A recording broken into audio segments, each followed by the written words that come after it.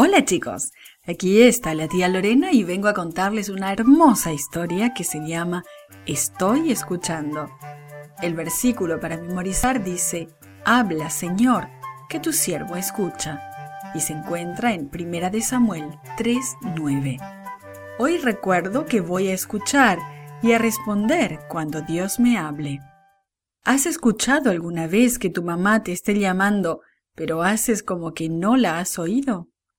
Sabes, en la historia de hoy ocurrió todo lo contrario. Samuel escuchó que alguien lo llamaba y trató de responderle.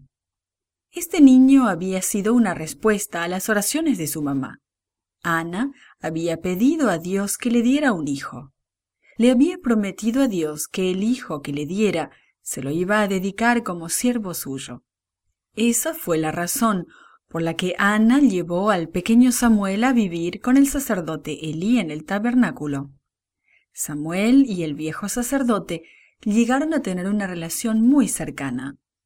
Samuel era servicial y afectuoso, y ningún padre amó jamás a un hijo más tiernamente que Elí a ese joven. Cuando Elí se fue haciendo mayor, se llenó de ansiedad y de tristeza por la mala conducta de sus propios hijos y buscaba consuelo en Samuel. Samuel llegó a convertirse en el gozo y deleite del viejo sacerdote. Y Samuel amaba mucho a ese anciano. En aquellos días, el Señor no le hablaba directamente a la gente con mucha frecuencia, pero pronto le hablaría a Samuel en una forma no acostumbrada. A Elí le estaba fallando la vista. Estaba casi ciego y realmente necesitaba la ayuda de Samuel.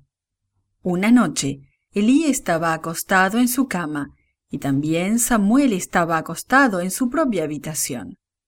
Samuel se estaba quedando dormido cuando de pronto escuchó una voz que le dijo: «Samuel». Samuel se levantó inmediatamente. Había una lámpara que todavía seguía encendida. ¿Será que Elí lo necesitaba? Samuel se fue a la habitación de Elí. «Aquí estoy», le dijo al sacerdote. «¿Me has llamado?» Pero Elí le dijo: «Yo no te he llamado. Vuelve a acostarte». Samuel regresó silenciosamente a su cama.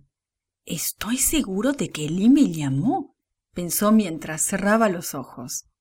Nuevamente Samuel escuchó la misma voz que lo llamaba.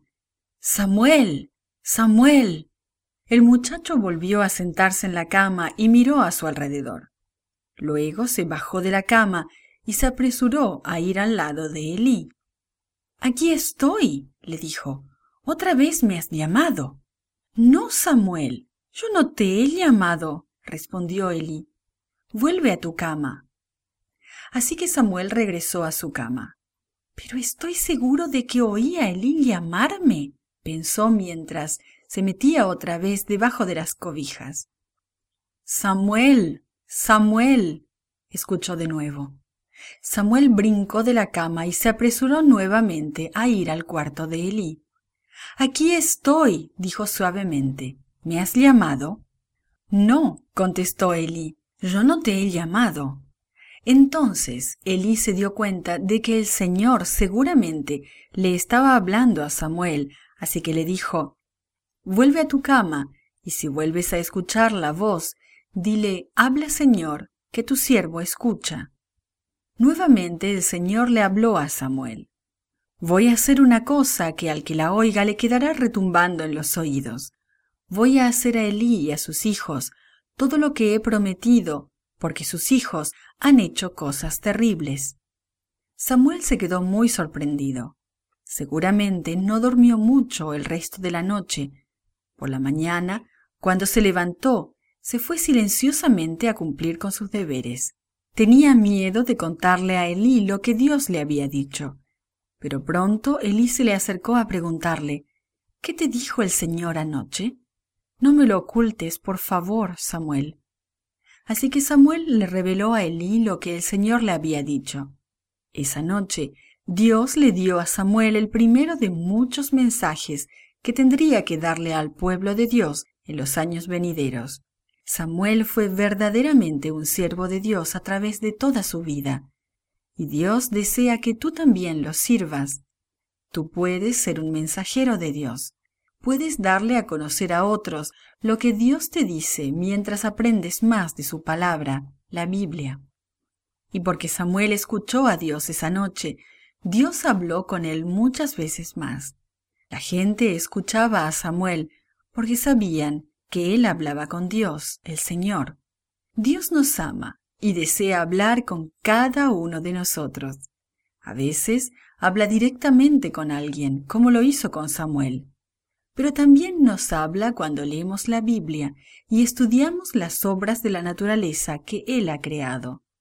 Necesitamos prestar atención a la palabra de Dios cuando la escuchamos o cuando oímos a otros cristianos que han escuchado el llamado de Dios.